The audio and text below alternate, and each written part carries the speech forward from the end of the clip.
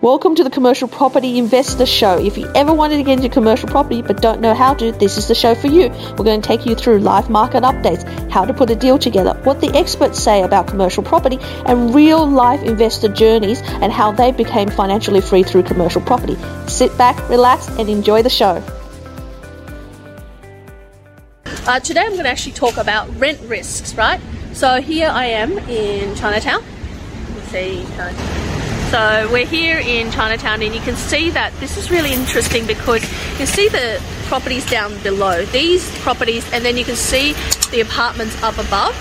So I want to talk about rent risk is that there's a significant difference with ground floor level properties compared to upstairs. Now in Chinatown, it's one of the biggest differences, and the reason for that is downstairs you might be paying, say, maybe 100 grand for a property for a little shop front, but upstairs you're paying something like 20-30 grand for a much larger office space. And it's interesting because there is no lift. It's a pretty old building, and it's a destination type tenant that goes up there, or it's basically a tenant that someone can find, and it's an essential service of some sort, and usually they do training colleges there of some sort, or English colleges and things like that. So it's very, very different. You can see that rents can vary differently, and obviously also parking, the amenities are also different. This is why it's really interesting when you are assessing risk in terms of your clients to think about what are the rent risks, right? Can your tenant, example here, we're looking at a cafe here. This is a Hong Kong cafe. It's not open now. It's open from 1 p.m. till 11 p.m.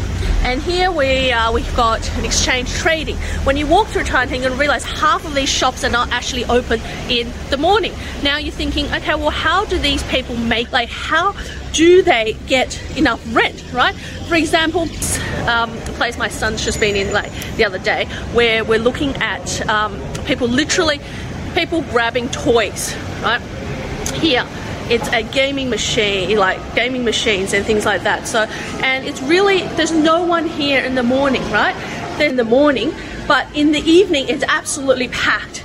And it's like that, but you got to think, can they actually generate 100k worth of rent, right, to pay the rent, not only today but for the next 3, 5, 10 years when they're in the actual lease? So that's an assessment you make, right, and you do it on a benchmark to see, right, relatively the other type of similar businesses, are they paying similar rents, are they and that comes from knowing the market, that comes from just understanding how businesses work, and you might need to consult a business broker who understands these metrics. But typically having that understanding and seeing that key locations, foot traffic, how that relates to rent and how that makes that work in terms of longevity for your tenant is really, really important. So when you are looking at rent risks, one of the things we look at is market fluctuation. So at the moment we have downward pressure on rent, which means that everybody, especially the CBD, are having a downward pressure on rent, 30 to 40%. So if you want to rent a property in Sydney Metro CBD, you're going to get the best rents right now, right?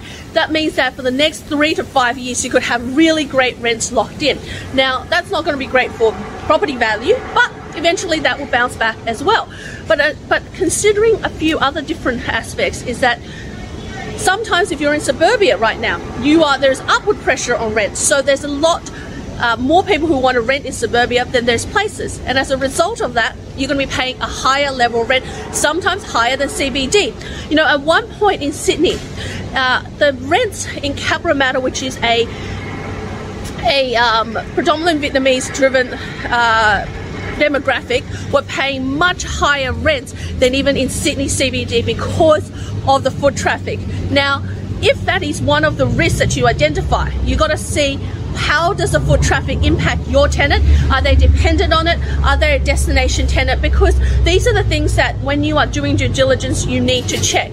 Now, they may be perfectly fine there. There may be a particular type of specialist, there may be particular allied health, or there may be, in the Asian culture, there might be a particular type of eatery. So we've been places where they're serving a particular type of donuts, they're serving a particular type of Asian foods, like particularly that Hong Kong cafe I showed you. This place here, they do like Malaysian noodles and grilled like this one. They apparently are for their Luxor, so people actually come to them as a destination tenant. So those tenants, they're probably paying 20-30% less rent than if they were paying that right in the middle of Sussex Street. But because of the tenants that come, the quality of the food they serve and the quality of their customers, they need to be in that location, but also they would probably be able to afford $70,000-$80,000 of rent. And you're thinking, hell of a lot, Luxor, you're going to have to sell at $20 a bowl, right? But they can absolutely sustain it.